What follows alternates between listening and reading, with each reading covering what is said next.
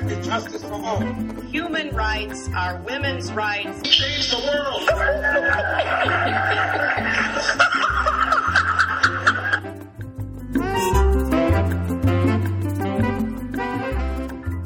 Welcome to Global Dispatches. This is your host, Mark Leon Goldberg. Jessica Stern was a mid-level staffer in Bill Clinton's National Security Council when Hollywood literally came calling. If you've seen the film The Peacemaker, starring George Clooney and Nicole Kidman as Jessica Stern, then you've seen a fictionalized version of her work as a nuclear security analyst in the mid-1990s.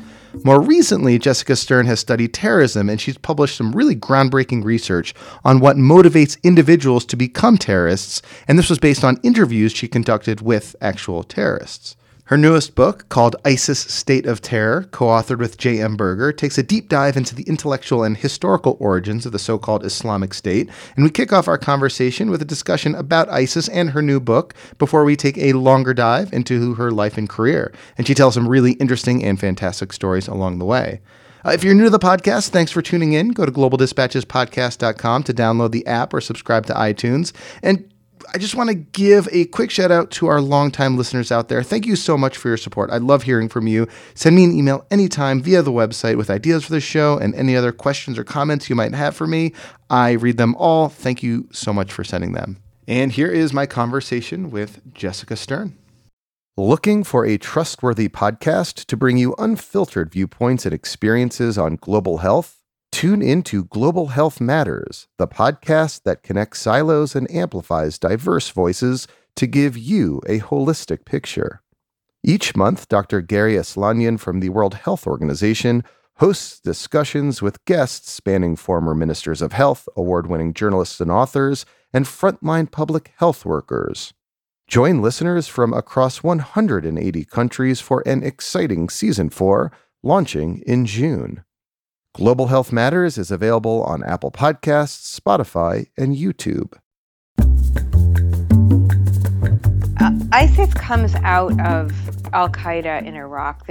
ISIS came to the attention of many Americans when it started beheading foreigners, but it's really just an iteration, the evolution of Al-Qaeda in Iraq, which was the most brutal part of the Al-Qaeda franchise.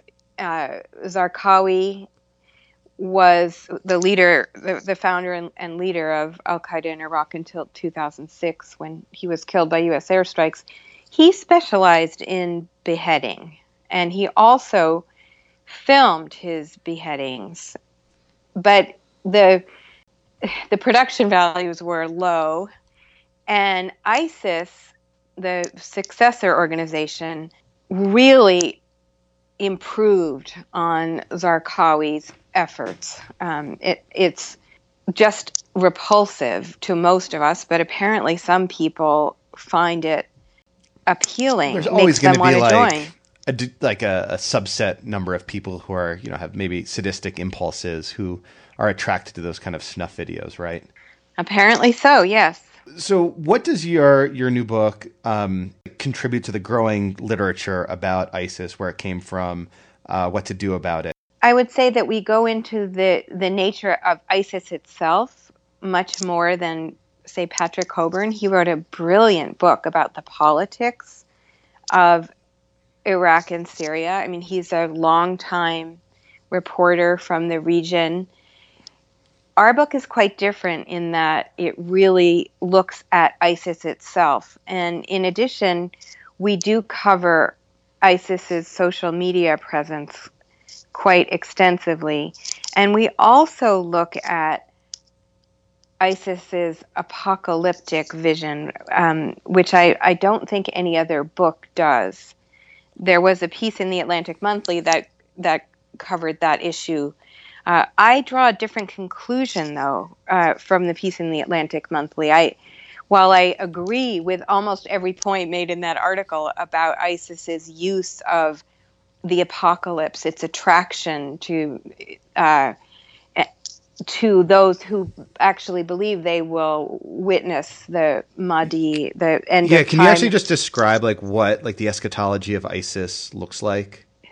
Yeah.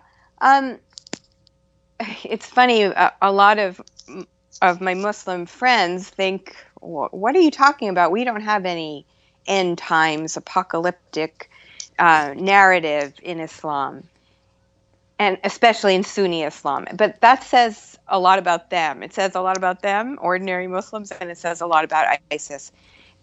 The Muslim eschatology, Sunni Muslim eschatology, is apparently, I'm not an expert on early Islam by any means, but I found the few people that are, they cobble together a little bit from different sources, including not just Islamic texts, but also the Bible, the Book of Revelation, and also narratives about flying saucers, I'm told. So because the Quran is not an apocalyptic text, those who are really interested in the apocalypse have pulled together this narrative. And ISIS is really using that narrative.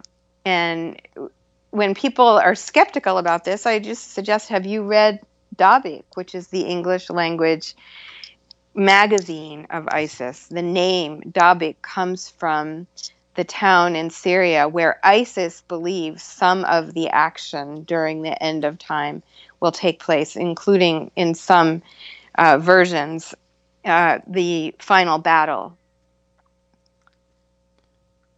And so that kind of, it has that kind of apocalyptic, there will be one final battle vision of the end of times.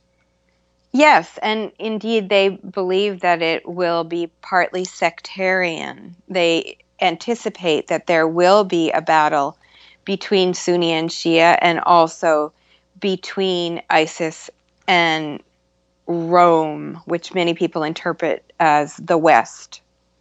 And there's this kind of like split in like Christian apocalyptic visions between like those who think that's going to happen like at some point in the far distant future and those who's going to happen in like the near term.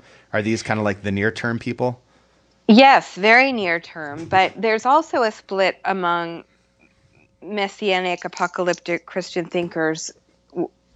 Some believe that they can actually hurry up the return of the Messiah. They can take action, usually violent action, that will actually affect the timetable of the end of the world. This is not the case in Muslim eschatology, but it may as well be because they believe that there are minor signs that the end time is near and major signs, and they get very excited when they think that they are fulfilling that apocalyptic prophecy. They want to fulfill that prophecy, even though there's no real story that would say that if we kill persons in this particular way, then the end time will come more quickly, the way there is in some Christian versions. I'm an old comparative religion major. I could talk to you about this stuff for hours, I think. I love it. Please speak up. Was it premillennial dispensationalism and all that? Oh, man, you're bringing me back to the early 2000s when I was in college. But maybe we'll kind of switch gears because you've had like a really interesting and fascinating career in international affairs that I would love to learn more about. Definitely excited to check out your book for sure. So let's maybe turn back the clock a little bit, not necessarily to the beginning of times, but at least to the start of your like intellectual development. Where are you from? I really know nothing about you. I grew up in a little town called Concord, Massachusetts. Mm-hmm. A little bit famous town. Yes, indeed, especially for historians and political scientists. What was your family up to at the time? My father was working at an MIT defense laboratory called Lincoln Laboratory, and my mother died when she was very young and when I was very young, and I had a couple stepmothers. But my father was my main parent. And what kind of like lab work was he doing? Was he he's a physicist or something, I would presume? He's a solid state physicist who worked on mostly defense-related work. Mostly defense-related work. Lincoln Lab is a defense-related lab. Mm-hmm, like height of the Cold War stuff, I would imagine. Yeah. And so, my understanding, you yourself got into the hard sciences, right?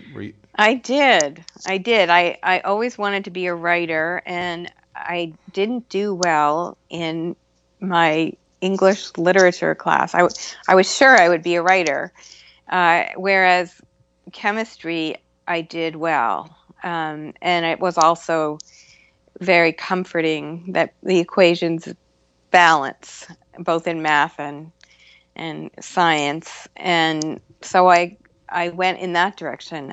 My undergraduate degree is in chemistry, and I have a master's in technology policy. When it comes to fundraising, as far as MIT is concerned, I'm a chemical engineer. But, okay. So you went to MIT as well? Yes, and then I did I kept moving in the direction of policy. Finally, I did my doctorate in public policy. Well, so I mean, just presume it's fair to say that your dad had a pretty big influence on that outcome. Yeah, I'm sure. Yeah, I mean, I'm sure that the attraction to science, yeah, it was probably, I don't know if it's genetic or whether it's just being around scientists. So why like science for policy's sake as opposed to like science for science's sake?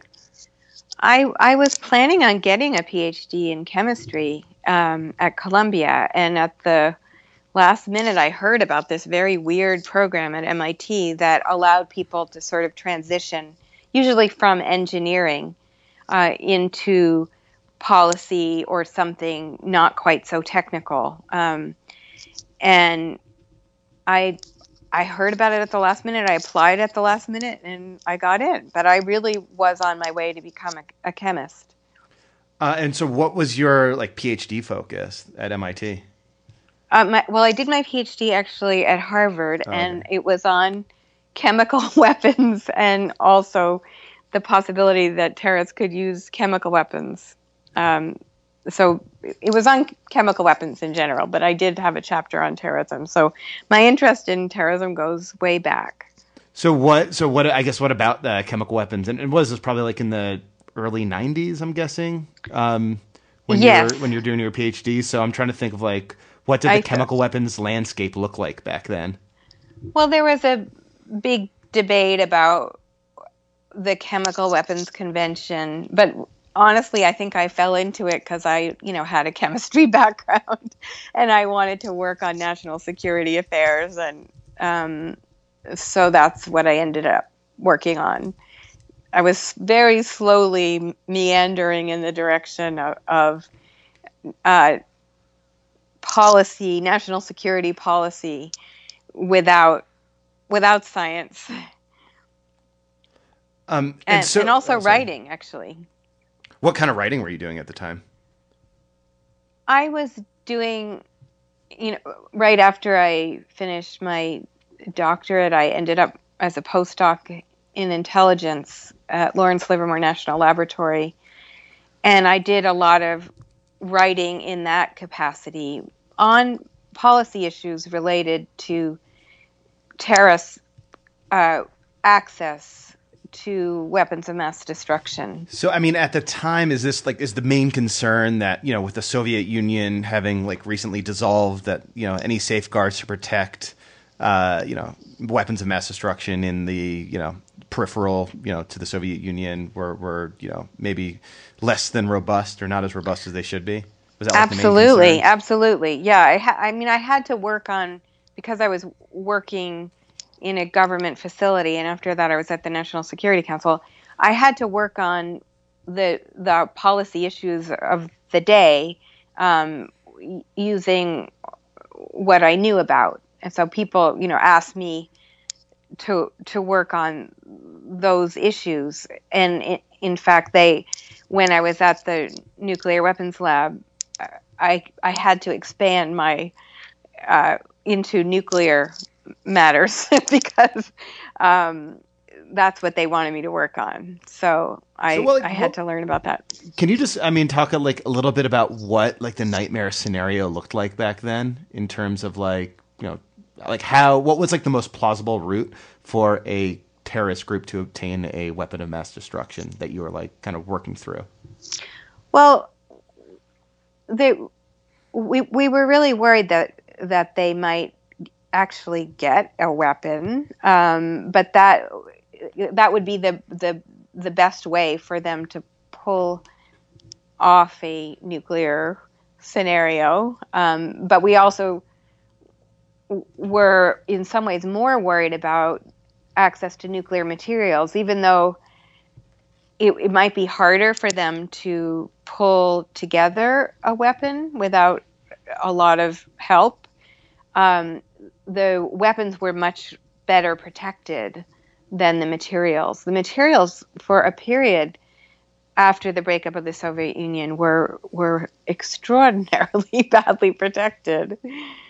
So that was the issue. I mean, was I having trouble sleeping because I was afraid of nuclear terrorism? No, not at all. But it was something that needed to be fixed, the protection. What were the groups in the like early to mid 1990s that you were most concerned about? At that time, I was more concerned about the materials getting on the market than any particular group. And it was only over time that I got curious about the groups. When I was working in the government, I really had to focus on the protections of the materials. And so when did you make the move to the National Security Council? I got an international affairs fellowship through the Council on Foreign Relations, and which is a great way to end up in the government. And it was incredibly exciting to be at the National Security Council. And that's what I worked on, nuclear smuggling. Like how much, so I'm thinking like, mid 1990s, the big like issues, facing the Clinton administration are probably like Bosnia and the Balkans, amid like, other kind of, the global economic liberalization, that sort of thing.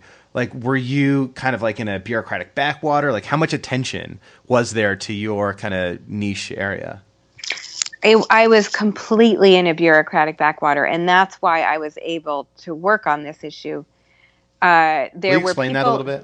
Sure. I was kind of a naif. I had finished my doctorate, spent a couple years with some serious nerds out in a nuclear weapons design lab that has a intelligence division. I'd never been in any place like the National Security Council. I didn't really know what I was doing in terms of the interagency process. And there was this issue that really was not being closely watched, and that was the security of nuclear materials. The Office of Science and Technology Policy was working on that issue. So John Holdren was very interested in it. Matt Bunn, who's now at Harvard, still working on exactly these issues. They really, especially Matt, really helped me come up to speed. I really wanted to work on the issue. I was in the right place to organize the interagency, and it was a backwater issue for quite a while. So it made it possible for somebody like me to try to push the issue forward. Otherwise, if I working on the Balkans, nobody would ever let me do that. So it was, as you described it, and I described it as a bureaucratic backwater at the time, but then like Hollywood came calling, right? Can you explain or tell that story, which I think is totally fascinating? I was tooling around your website and I was like, this makes perfect sense now. How did the Peacemaker story come together from your perspective? Well, like, where were you when you got a call that said Hollywood's wants to make a movie about what you do? Well, the first thing that happened is that NSC press office asked me to speak with some journalists, and they warned me and said they're really, really good journalists, and they're probably going to try to trash the Clinton administration's approach to nuclear materials security. And we want you to talk to them. And I did. And I thought I did okay. I mean, I thought they really were prepared to trash the government, the administration, and I thought they walked away, Leslie Coburn walked away thinking that we were paying attention to the issue. And then, gosh, I don't know how much longer after that, I got a call, or my secretary got a call from DreamWorks Studio, and they had just started, and I had no idea who DreamWorks Studio was. It sounded like an underwear company. I mean, I just didn't know. And when I made it clear that I wasn't sure who they were when I called back, I think it was as if somebody said to me, I've never heard of the White House. I mean, obviously for them, and since then, DreamWorks everybody knows what DreamWorks is. Spielberg. Right, Yeah. right.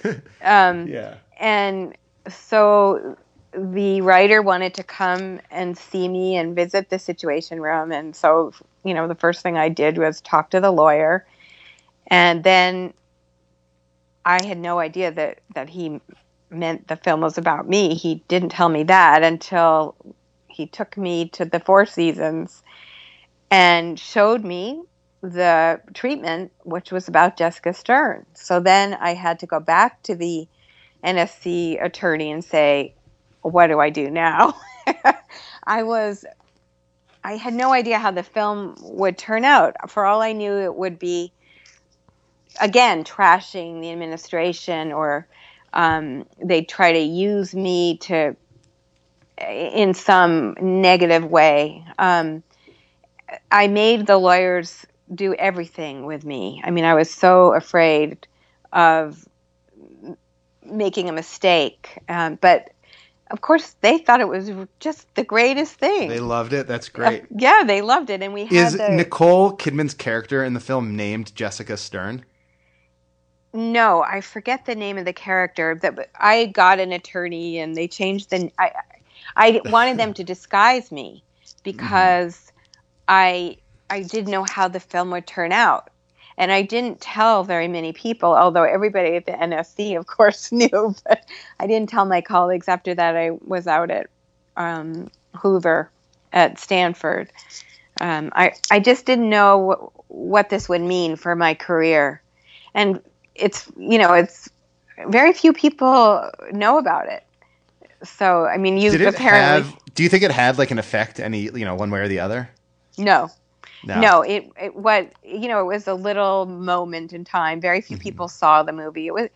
The movie came out too early. I think had it come out after 9/11, it would have gotten a lot more attention. Mm-hmm. Did you ever visit the set, or like how involved were you in like the process? I did. I did. I mean, for me, it was a lot of fun. It was nerve-wracking, but it was fun. So I got to meet Nicole Kidman and George Clooney, and I was asked to go and quote teach Nicole how to disable a nuclear device, and I explained that I had absolutely no idea how to do that, but the journalist ended up coming up with some plan.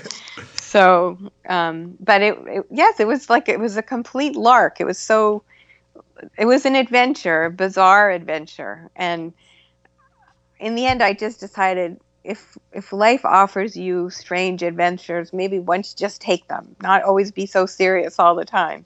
It was fun. So did you stay in the NSC for the duration of the Clinton administration? No. I ended up, my now ex-husband wanted to go back to UC Berkeley, and we went back to California. So it's not that I loved the job, and I left at the end of my fellowship only because we had to go back to California. It wasn't for any other reason. So just kind of looking at your body of work, I think I probably first came to know who you were when I was a research assistant for Peter Bergen, way back in 2003. for your writing on terrorism. But you're sort of telling me about, most of your work up to a certain point seemed to deal a lot more with like nuclear issues. When did that kind of switch happen? Like, when did you start focusing on, like Islamic terrorism in particular?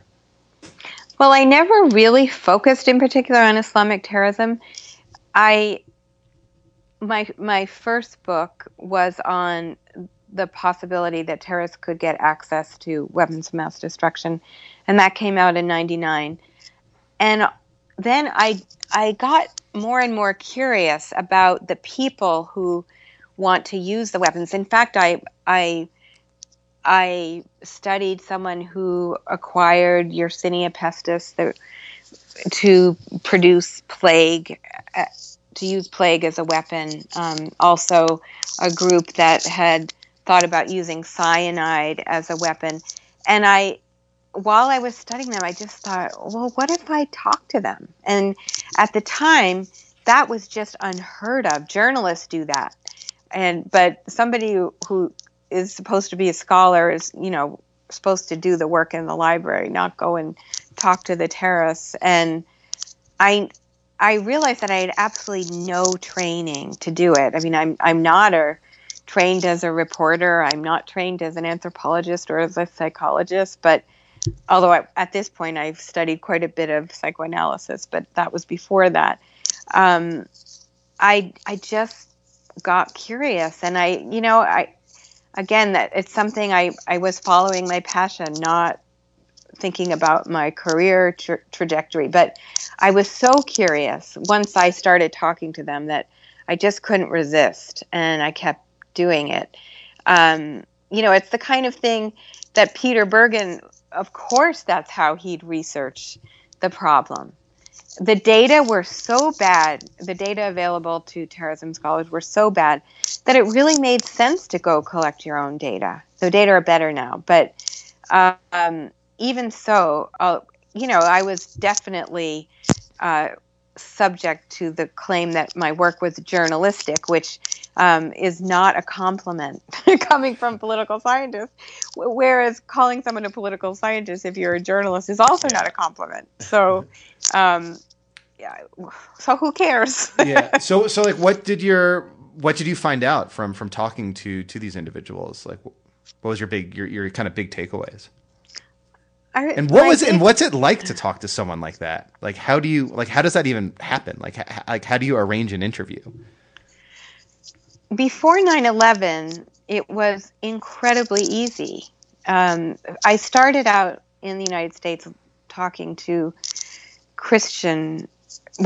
people who call themselves Christians, identity Christians, who are also neo-Nazis and millenarian apocalyptic thinkers. I went to Texas. I started out in the U.S. and then I went to Pakistan, and I spent a lot of time going back and forth to Pakistan. That's where I made the most inroads, and it was completely hit and miss who I got to meet. It was nothing. My main contact there is a wonderful man named Ahmed Rashid. If he had been taking care of me the whole time, I never would have gotten access to the jihadis that I met. But his wife's mother got sick, and he had to take off and left me in Lahore, where I was supposed to be essentially babysat by him. And while I just happened to meet a pro-jihadi reporter who was as fascinated by me as I was by him. He'd never talked to an American. He'd never seen a Jew, because he asked me, and I admitted my crime, which was that I'm Jewish. Yeah. And the good thing about it is that they don't necessarily intuitively know that Stern is a Jewish last name. They don't, and they looked at me, and apparently for them I didn't look Jewish because a Jew looks like the devil. So, I was very exotic, and they were also very anxious to I think in some ways get more famous. The Pakistani jihadi groups who were working with bin Laden weren't really getting that much attention. So they really wanted something from me, even as I wanted something from them. So I wanted to tell their story, how they saw the world, which I thought was important for us to understand if we are going to fight them. And of course, I got some pushback for that, as if Was there I were. any like one interview or one moment in one interview that sort of stands out to you as being like a crystallizing moment? Yeah, I think my interview with Fazl Rahman Khalil, he was the head of Harkat al-Mujahideen and was very good friends with bin Laden. And it took me a long time to get to meet him. I suppose what happened was eventually the Pakistan's intelligence agency, the ISI, actually wanted me to meet with him, or it wouldn't have happened. I think it took a couple of years before I got to meet with him. And we were just chatting, and he was telling me we have no camps in Afghanistan, and the party line that I assumed had been pre-approved by the ISI. And then I just came into my head that I should ask him if he was married. And he told me that he had just married his second wife. The first one he had farmed out to his parents. And I asked, could I meet her? And he said, yes. And then I got to see his home, which was completely different from his office. He lived in a giant mansion. He had a Saudi wife, a very young woman whom he'd met on fundraising missions to Saudi Arabia. And she spoke perfect English. And I got to see how much money this guy was making from the so-called jihad. That was really interesting. And I also met someone who had quit this man's organization, in part because he realized that the leader was making money off jihad. He realized that the rules didn't necessarily apply to the leaders, but only the cannon fodder. And so what were like the big conclusions from all these interviews that you drew about, like, you know, what attracts an individual to this kind of cause? Well, the big theme for me, the standout revelation for me was how much the word humiliation came up in my interviews. And it was, the West has humiliated Islam. Islamic civilization has fallen behind, but it's the West's fault, and the West is deliberately humiliating Muslims and Muslim majority countries and Islam. And when I first started talking about that, it was really shocking to people. But I think it's now common, you know, everybody views it that way. And once when I was talking, someone asked Lawrence Wright, do you agree with Jessica? This was years after I'd been doing the research. And he said, yes, of course. I mean, everybody talks about it. It doesn't take great expertise to figure this out. They talk about it all the time. You just have to go there, talk to them. And so you conducted these research, you put it together in your book. I guess how was that book received? I mean, what did it have any, like, you know, direct policy implications that people picked up on in any sort of noticeable way? Well, it was less the book than an op-ed I wrote the very day the book came out.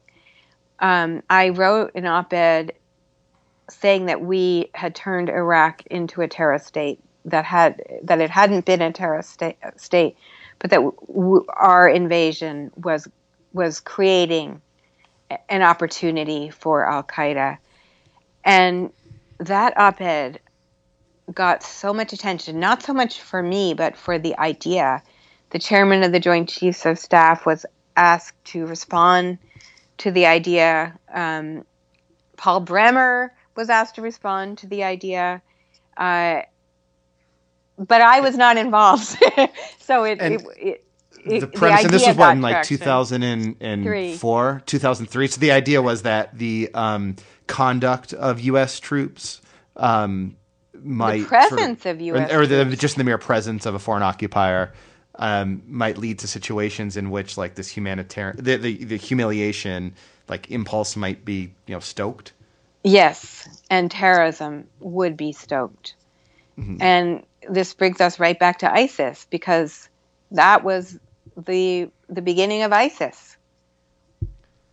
Could you, I mean, knowing what you know about like the history of ISIS, and al-Baghdadi and Zakawi, I said almost said Zawahiri, Yeah, Zarqawi. everyone does that. Like are there moments in their biography that you know of where like this humiliation occurred that you can point to that sort of gave rise to like the subsequent groups that they led?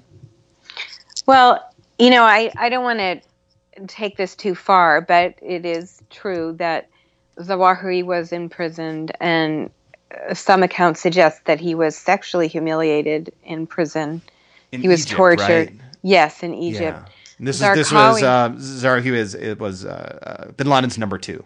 Yes, and now the leader of Al Qaeda. Zarqawi was a really bad student. He was a criminal. He spent quite a bit of time in prison. He decided that he was going to clean up his act by joining a Muslim revivalist organization called Tablighi Jamaat, and that was a kind of entry into jihad for him. He went to Afghanistan, but he started out as a person who he was covered in tattoos. He was basically a thug who had a pretty tough upbringing in that he just wasn't succeeding at anything other than criminality. So it's not, of course, the word humiliation, it's a feeling. Anybody can be humiliated. One person's, was humiliated by a bee sting. Another worries about civilizational humiliation. I think there's a narrative about civilizational humiliation that is particularly attractive to people who may feel personally alienated, disenfranchised. That narrative finds it appeals to them. It resonates with those who have their own difficulties. So just to wrap up, you have your new book is out. Congrats on that. Anything new on the horizon? New research interests you might want to plug before I let you go? Sure. My new book, I was not able to interview anyone, and I feel that I've honed an instrument that I do know how to talk to violent men. So my next project is interviewing war criminals. I feel I have to talk to these people in jail now. It's just not safe to do what I once did. But I'm continuing to use that instrument that I honed over all those years. Where in jail? Like in jail in Iraq or in jail? No, in here? Europe. I'm Europe. looking at war criminals from the Balkans, actually. Oh, okay. Well, there are a few up it's a very nice beachside prison they have in The Hague. Yes, the Scheveningen, yes. The Scheveningen prison. I worked at the War Crimes Tribunal for the former Yugoslavia for a short while. So yeah, that'd be so interesting. Actually, one question. I don't know. I don't know if you have an answer to this, and I should let you go. But one question I'm like kind of, and you're probably ideally suited to answer this in your research, is like the role of sadism in committing war crimes. Like the literature out there about who commits war crimes and why tends to focus on individuals being sort of socialized into committing mass atrocities, being dehumanizing the other and for just following orders and kind of following the crowd. But more and more, I'm seeing instances in which people are just taking like sheer pleasure in inflicting pain and torture on others in a way that seems unique. Well, I think that ISIS is attracting that kind of person, actually. It's hard to imagine anybody from the West wanting to join ISIS as a jihadist who doesn't know what they're doing. ISIS is saying, come over here, we'll give you a wife, and also you're going to get to participate in atrocities. So, yes, war, militias, terrorist groups I would think that sadists are disproportionately represented in these groups, even though not everyone who joins them is a psychopath or a sadist. But ISIS seems to really be deliberately trying to recruit such people. I don't think it's a prerequisite. I think they're probably overrepresented. Unfortunately, we do know that if some people can be trained to do that and shown atrocities perpetrated by the quote enemy is part of that training. So Jessica, I've kept you a few minutes over. Thank you so much for your time, for sharing your stories with me and with the audience. And I absolutely look forward to checking out your new book. Thank you so much. All right, well, that was very interesting. Thank you to Jessica. Thank you all for listening. Go check out her book while you're at it. Go check out our robust archive of conversations with foreign policy thought leaders and luminaries. These conversations, like the one you just heard, are pretty timeless in the sense that they are not necessarily terribly news pegs. You can go back and listen to older episodes and hear the life stories and the intellectual development of some of your foreign policy heroes. All right, we'll see you next week. Thanks. Bye.